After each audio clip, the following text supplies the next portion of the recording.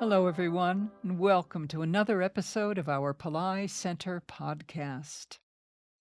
In today's episode, Dr. Pillai shares information about soul genetics and how we receive not only physical DNA from our ancestors, but soul DNA as well. Let's listen now to Dr. Pillai. See, the blessings from the ancestor doesn't explain how the dynamics works. The dynamics works if you understand what is the problem with us and what's the problem with the ancestors. If they are already good ancestors, like Bill Gates' ancestors, as to give you an example, then there is no problem. They are in an elevated place. They don't even need Bill Gates' help. They have dumped the blessings on him. That's not the case with 99.999% of the people. So by blessings, we mean the thought patterns they have, if they have been influenced by overwhelming scarcity consciousness, that will give scarcity to us. So if I am going to change my consciousness, for instance, my ancestors have scarcity consciousness that reflects on me.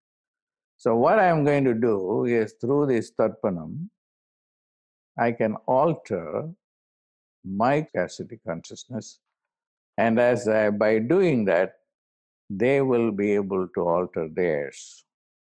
And as soon as their consciousness is altered, they can very quickly move to, because they don't have the body, they can understand it better because they are only soul vibrations.